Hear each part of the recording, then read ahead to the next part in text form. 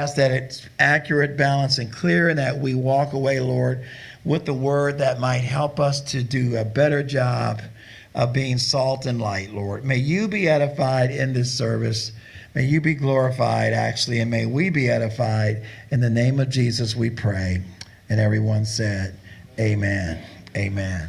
Okay, so Jesus did this amazing prayer, teaching on prayer in the Sermon on the Mount. He taught on a lot of subjects that we're going to try to get to in the next few weeks.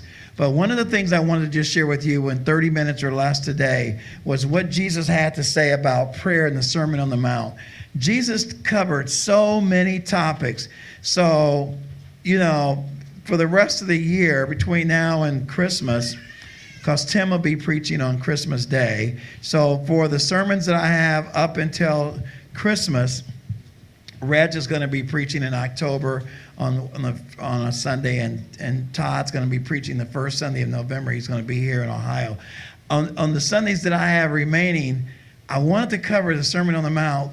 I would behoove you to please read Matthew chapters 5, 6, and 7 on the Sermon on the Mount, one of Jesus' greatest teachings ever throughout the Bible, and condensed into these 3 chapters, Matthew chapters 5, 6, and 7. So many topics he covered in this sermon. Some some Bible students have said he taught this over a matter of days, maybe weeks, that it wasn't perhaps at one sitting. It could have been done at one sitting. You could certainly read those 3 chapters in about 20 minutes. If it's a condensed version of Jesus' sermon, then that could explain why they thought it might occur over multiple days. But I would advise you to read the Sermon on the Mount multiple times, because there's so many nuggets in there that it's really a lot to process. So I just want to process one thing this morning, and that is what Jesus said about prayer, which I think is an amazing topic in and of itself, which we could do a series on. But I just want to just lift 1 or 2 thoughts out of the idea of prayer. And here's what he said in Matthew 6. This is sort of the middle chapter. Matthew 5 was mostly the Beatitudes. He talked about salt and light. He talked about forgiveness. He talked about witnessing. And then in Matthew 6, he moves to this subject of prayer. It could be the same parallel when the disciples said in Luke, Master, teach us to pray as John the Baptist's disciples prayed. I'm thinking that it's part of that same narrative where Jesus was asked for instructions on how to pray. And I had to think about that for a second, because I thought, why would you need instructions on how to beg? Who doesn't know how to ask for something? Even one of the little babies, they know when they're hungry. Excuse me. They know when they're hungry, and they know when they need something to eat or drink, right? I think Jesus, excuse me one second. I think Jesus did them a great service by teaching them how to pray. But I'm wondering, why was the question even necessary? So I looked here in Matthew 5, and here's what it says in verse 5. I love this. It says, and when thou prayest, King James Version for Matthew 6, verse 5. And when thou prayest, thou shalt not be as the hypocrites are, for they love to pray standing in the synagogues and in the corners of the streets, that they may be seen of men. Verily I say unto you. Whenever Jesus used the words verily, by the way, ladies and gentlemen, he means, I really need you to hear this. This is really, really important. Like, hello, everybody. Can I have your attention? Or this is really urgent. This is really critical. That's what verily means. We don't say that anymore. We don't say that today. We don't say, verily, verily, I say unto you. Have you guys, have you seen Rod's new car? We wouldn't say that, right? We don't use that word. We don't have that same that's not part of our lexicon of words in our vocabulary today. But Jesus said, "Verily I say unto you." In other words, I got something really critical that I want to say to you. And when he's saying that, he's really saying, please pay attention. He says, because people stand in the synagogues and stand on the corners of the street praying that they may be seen of men, he said, they have their reward. You all still with me? Okay. Now watch the next verse. He says, but thou, when thou prayest, enter into thy closet, and when thou hast shut thy door, pray to thy Father which is in secret, and thy Father which seeth thee in secret shall reward thee openly. Verse 7, but when ye pray, use not vain repetitions as the heathen do, for they think that they shall be heard for their much speaking. Be not ye therefore like them, for your Father knoweth what things you have need of before you ask. I'm just going to stop right there because that's all I really want to cover. I'm not even going to get into the Lord's Prayer part of it because that's really not what I want to talk about. I don't really want to talk about the content of prayer. I really want to talk about the purpose, and I want to talk about the presentation of prayer. I want to talk about more of the motives involved in prayer as opposed to the ingredients that we say in the prayer. And that I think I can do in a short order. So the first thing I'm noticing that when Jesus talks to them about prayer is that he's giving the negatives. Don't pray like the hypocrites. Don't pray standing in the synagogue. Don't pray that you might be seen of men. Don't pray so that people will say, look how spiritual you are and look how great you are. Don't pray using a lot of vain repetitions, which is basically going through the motions. So he's giving these do nots.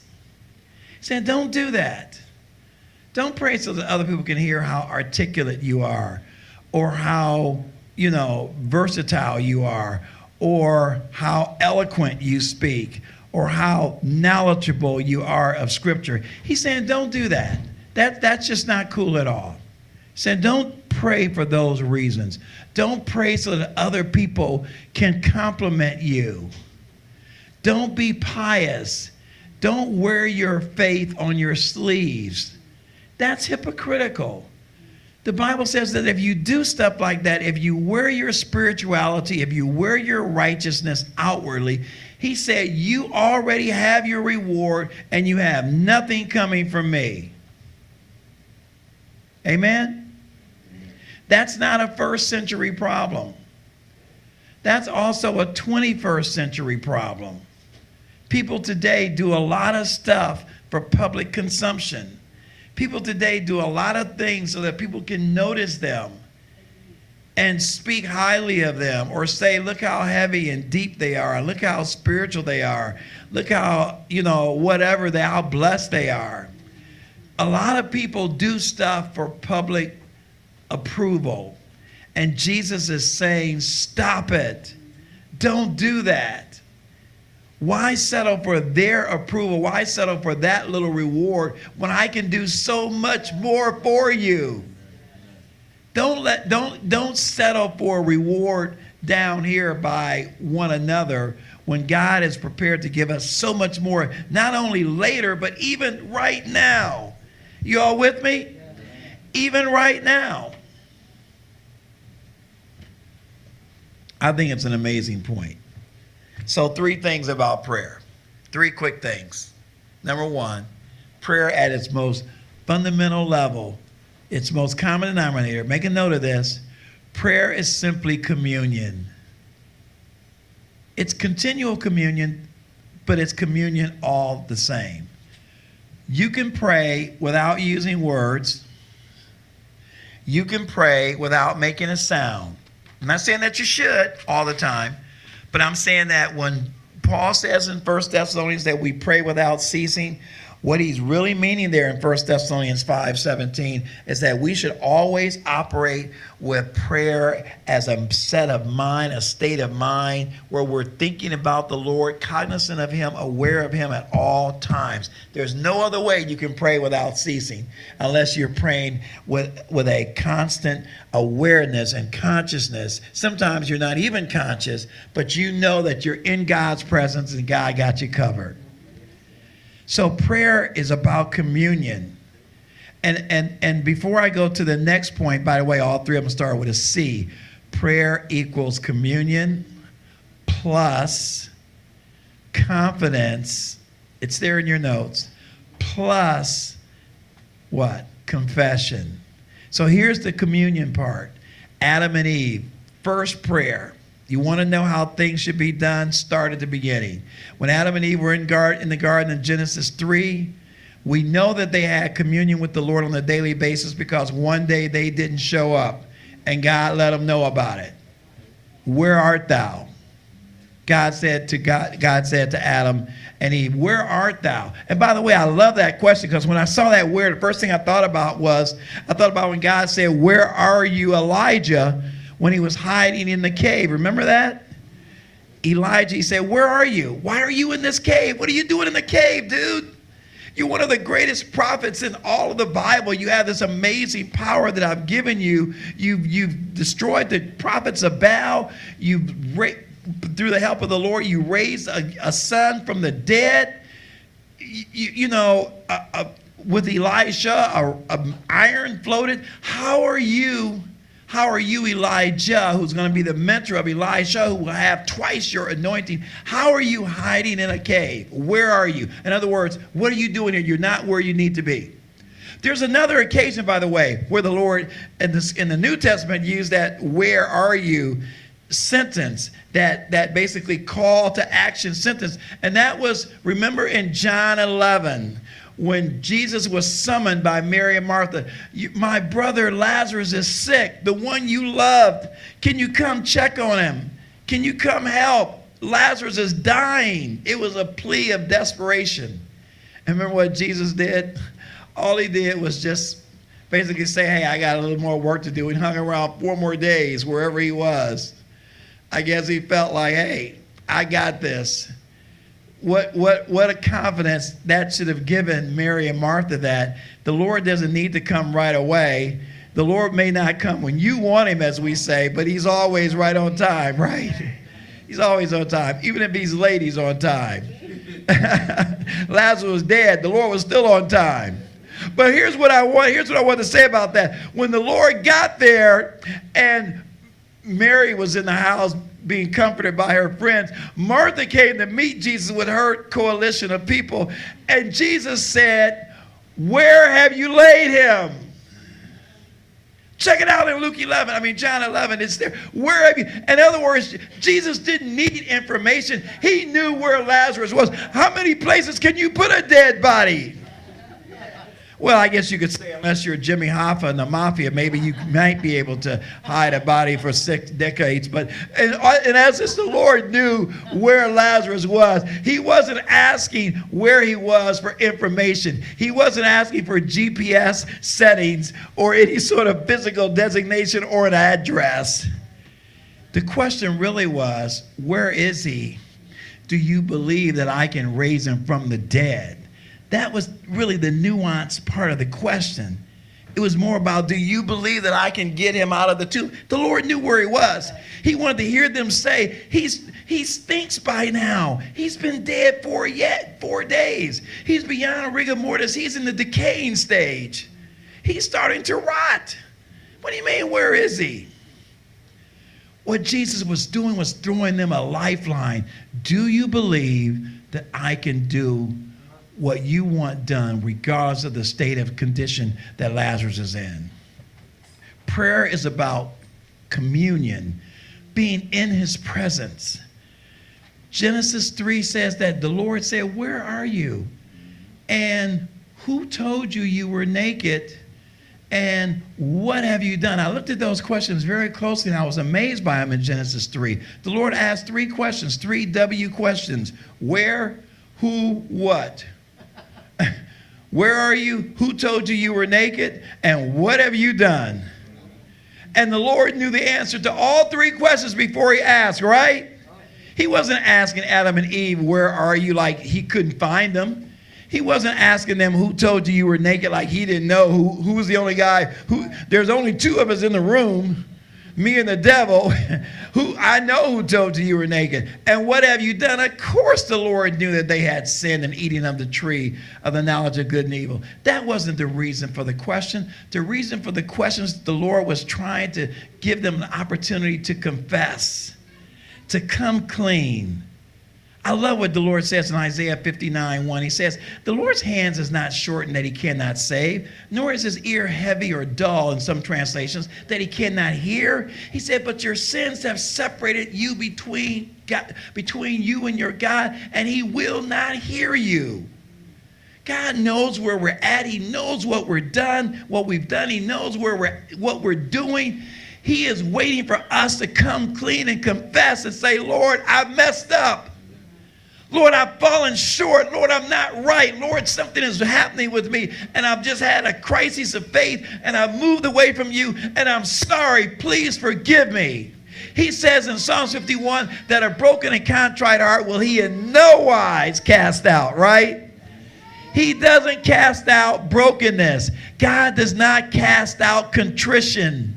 If we just say, I'm sorry, if we just come to terms with him, he will forgive us. He says in 1 John 1:9 that if we confess our sins, that he is faithful and just to forgive us of our sins. And wait and cleanse us from all unrighteousness. He goes the extra mile.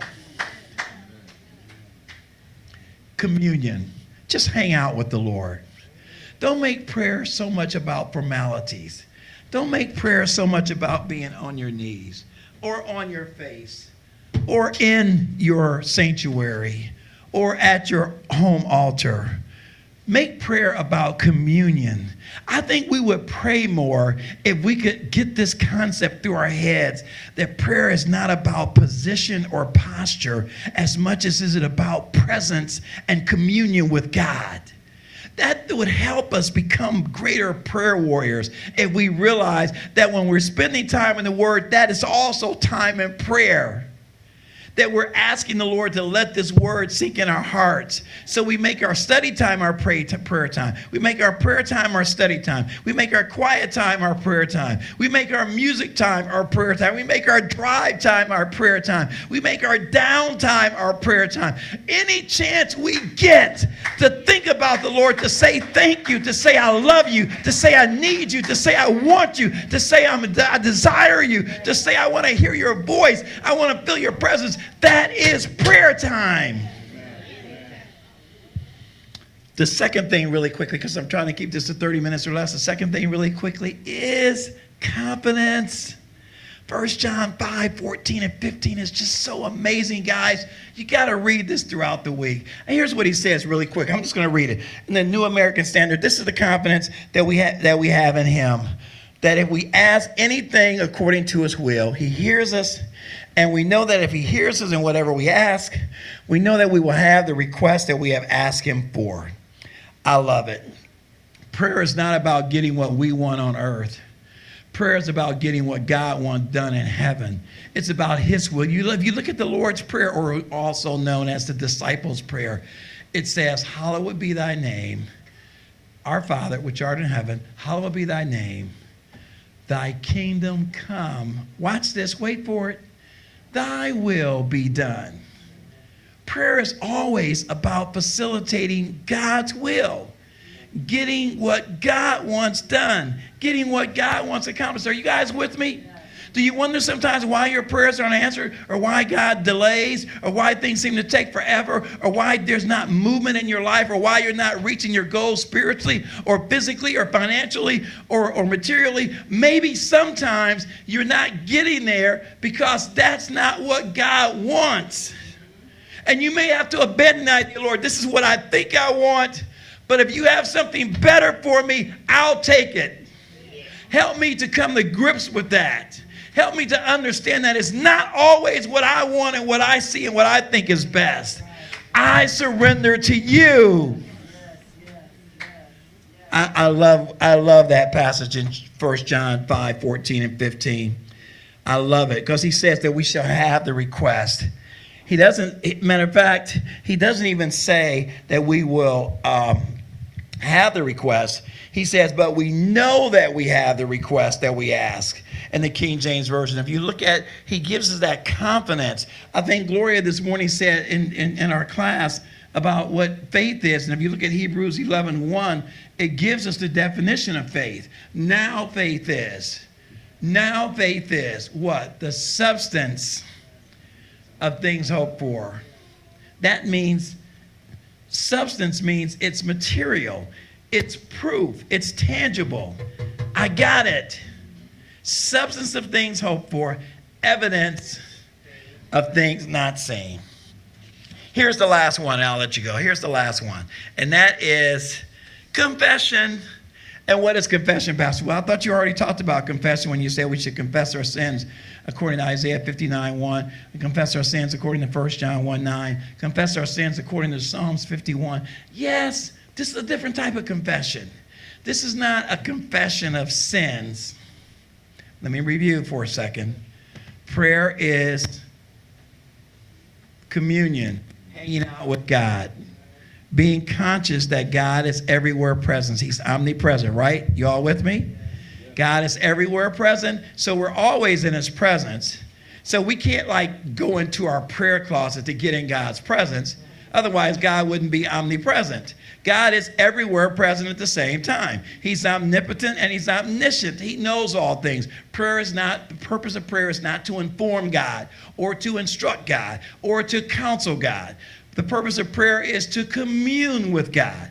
So we commune with him by being aware that he is present, that he is here, that he is everywhere, that he is cognizant of my existence, that he's aware that I have a problem, that he's aware that I'm looking for him to help me, right?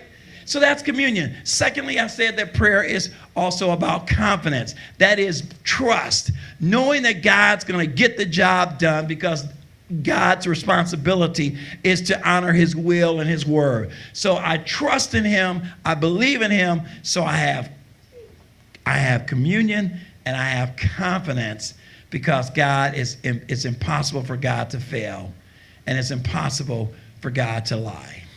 Amen. And then this last point is prayer is confession. Not a confession of sin necessarily, but a confessing of agreeing with God. My prayer, Lord, agrees with you. My prayer is, listen, because I'm going to close with this point. Prayer is not only to you. My prayer is not only about you. My prayer is in concert with you. I want what you want. I want what's best for you, Lord. I say this in my prayer all the time. Lord, may you be glorified. May we be edified. What I'm really saying is, Lord, I want to be on the same boat that you're on. I want to be in concert with you. I want to agree with you. Amen? And watch, there's one amazing passage that talks about that in the Old Testament, which is my concluding statement for today. It's in 2 Chronicles chapter 20, the amazing prayer in my top 5 prayers of prayers. You guys go home and read it this week. The prayer of King Jehoshaphat. Who knows who King Jehoshaphat was? Okay, who's going to know who King Jehoshaphat is by next Sunday? 2 Chronicles, Sister Ethel, chapter 20, verse 5. Here's what it says real quickly. It says, Then Jehoshaphat stood in the assembly of Judah and Jerusalem in the house of the Lord before the new court. And here's watch this part right here. Watch this part of the prayer. This is one of the most amazing prayers in Scripture because it has the components that I just shared with you.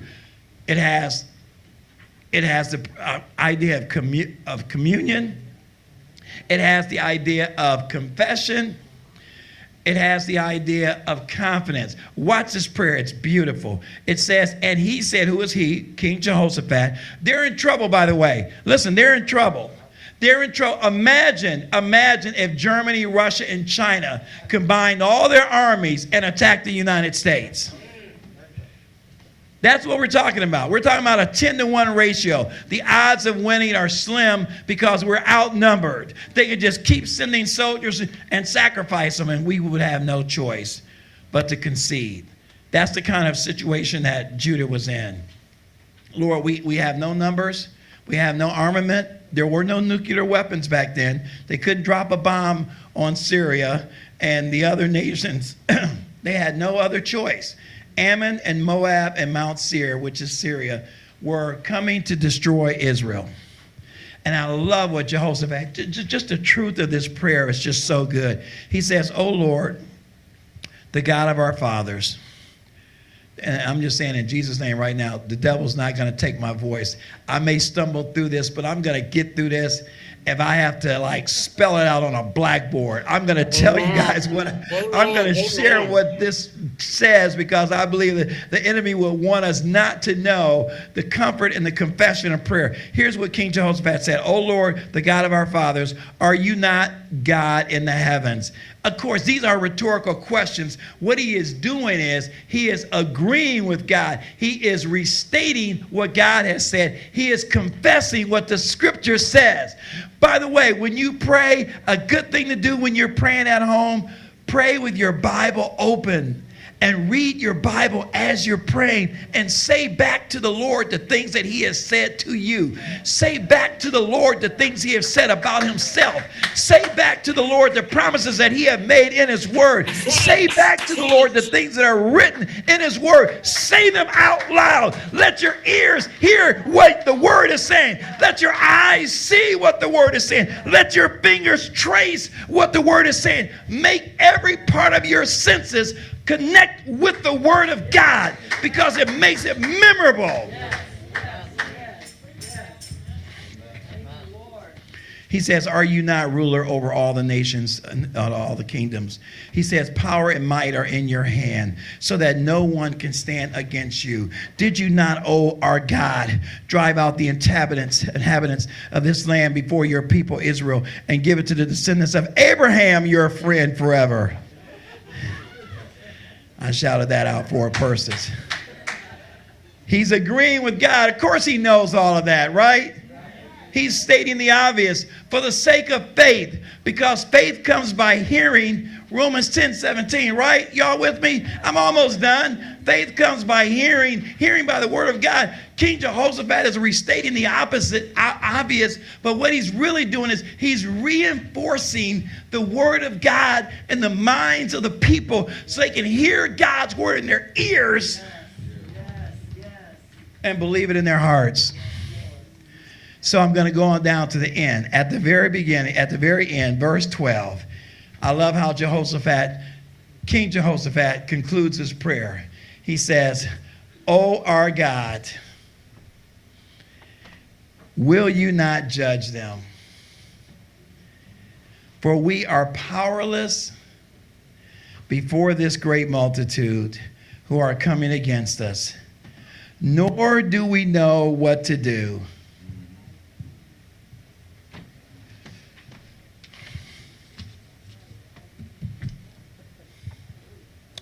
But our eyes are on you. How many times have you guys been in that situation where you didn't know what to do?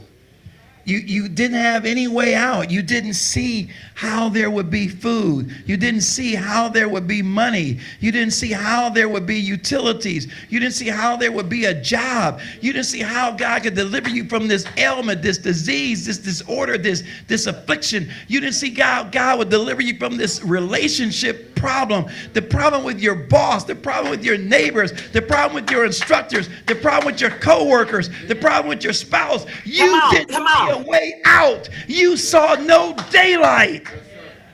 So you were powerless. You were just like Judah and King Jehoshaphat.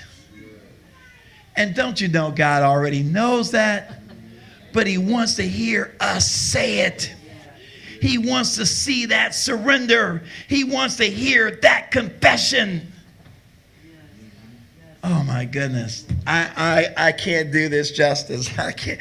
I'm trying, Lord. I'm trying, but I just feel like this is just such a reality for us. Good And I word. Good believe word. God can bless us if we will take hold of this and we will believe that spending time in communion with God and having that confidence that his will be done, and confessing, that is agreeing, restating, accepting his word as he has said, as Jehoshaphat did here in 2 Chronicles, it will bring about results. By the way, in case you didn't know the end of the story, the Lord gave Judah victory, complete victory.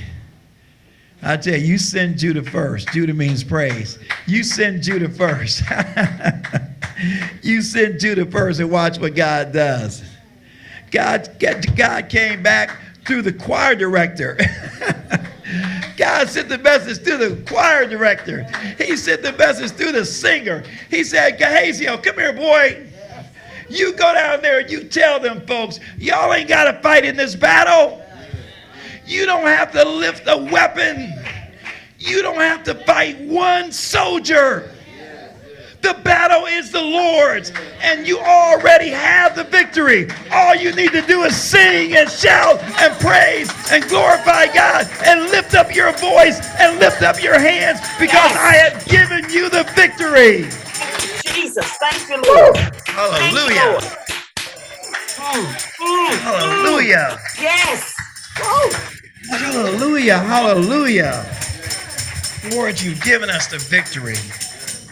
Hallelujah. Yes, Lord. Lord, we just thank you for this sermon this morning. We ask that this word will just stay in our hearts, that it will resonate in our hearts, that it will be rhema to us, life-giving spirit, life-giving energy, life-giving power throughout the week. Lord, may you be glorified all week, every day this week. And may we be edified because we're in your presence. We're in communion with you. We're in confidence with you, and we confess your word, and we thank you in advance. In Jesus' name, amen. Amen. God bless you.